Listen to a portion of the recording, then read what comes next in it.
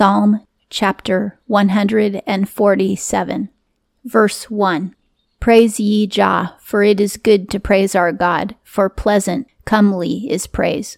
It makes us beautiful when we praise the Lord. 2. Building Jerusalem is Jehovah, the driven away of Israel he gathereth. He built the earthly Jerusalem, and he is still building places for us in the heavenly Jerusalem forever.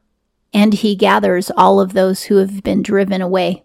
Poverty, hardships, sicknesses, oppression, even war can drive people away from the Lord, but he gathers us back to him. As long as we humble ourselves and repent, he will draw us back. 3. Who is giving healing to the broken of heart and is binding up their griefs. When Jesus died on the cross, he carried our suffering, our sorrows, our griefs, and our broken heart on himself on the cross. That stuff is baggage of the flesh and the old life, and we need to die to ourselves and let Christ have that burden that he died to carry. 4. Appointing the number of the stars, to all them he giveth names. The Lord has named every single star, and he knows how many stars there are.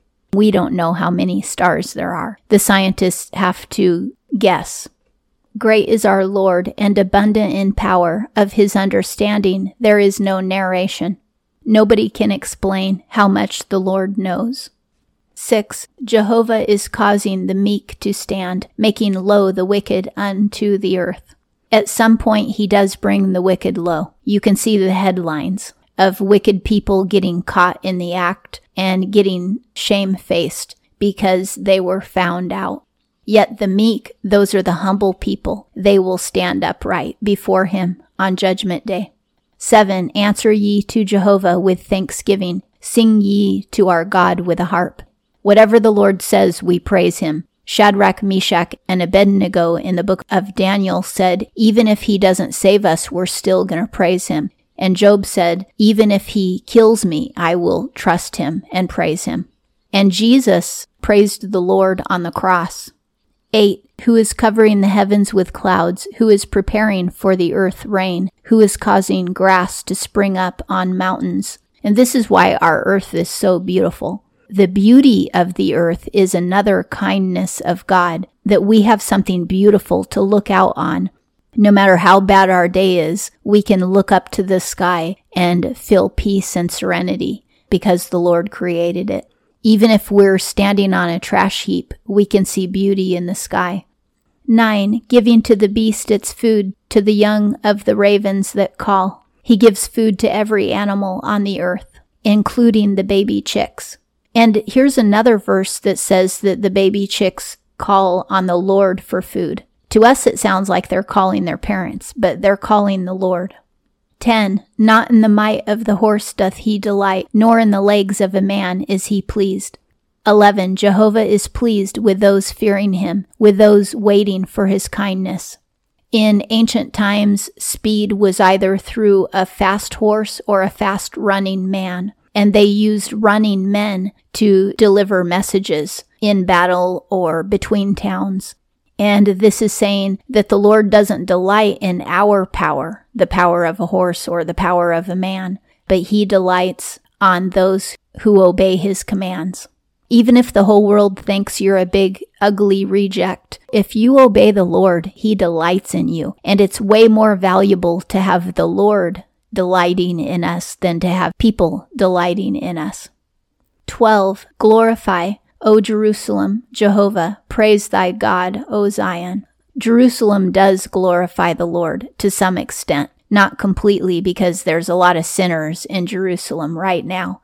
But ultimately, when we all go to the New Jerusalem, that place will be completely glorifying to the Lord.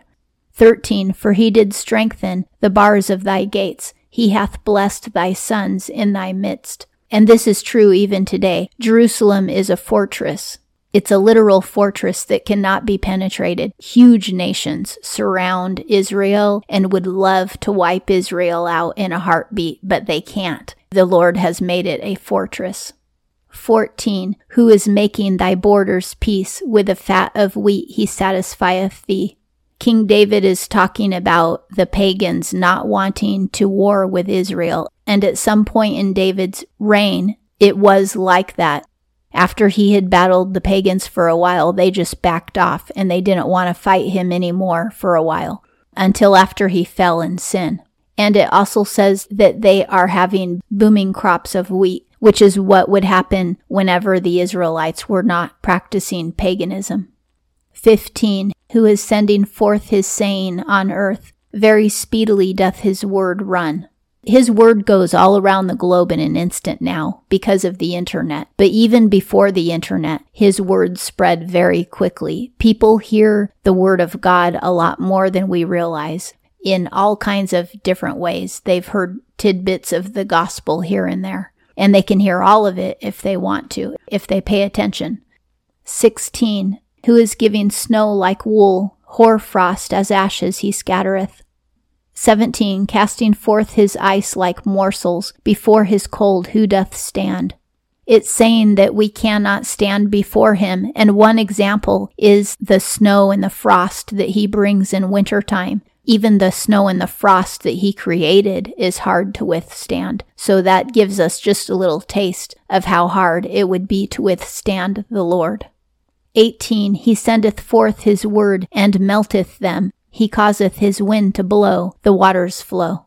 Now it's talking about springtime, when the Lord commands the earth to warm up, and the ice melts and turns into rivers and streams. 19. Declaring his words to Jacob, his statutes and his judgments to Israel. So he brings the seasons, just as he declared that his seasons would never end in Genesis. 20. He hath not done so to any nation as to judgments. They have not known them. Praise ye Jah. This is saying that the Lord did not give the commandments and the writings of the prophets to any other nation except Israel. The whole world has access to what the Lord told Israel, but he told it directly to Israel, and that's a blessing to Israel. And that concludes Psalm chapter 147.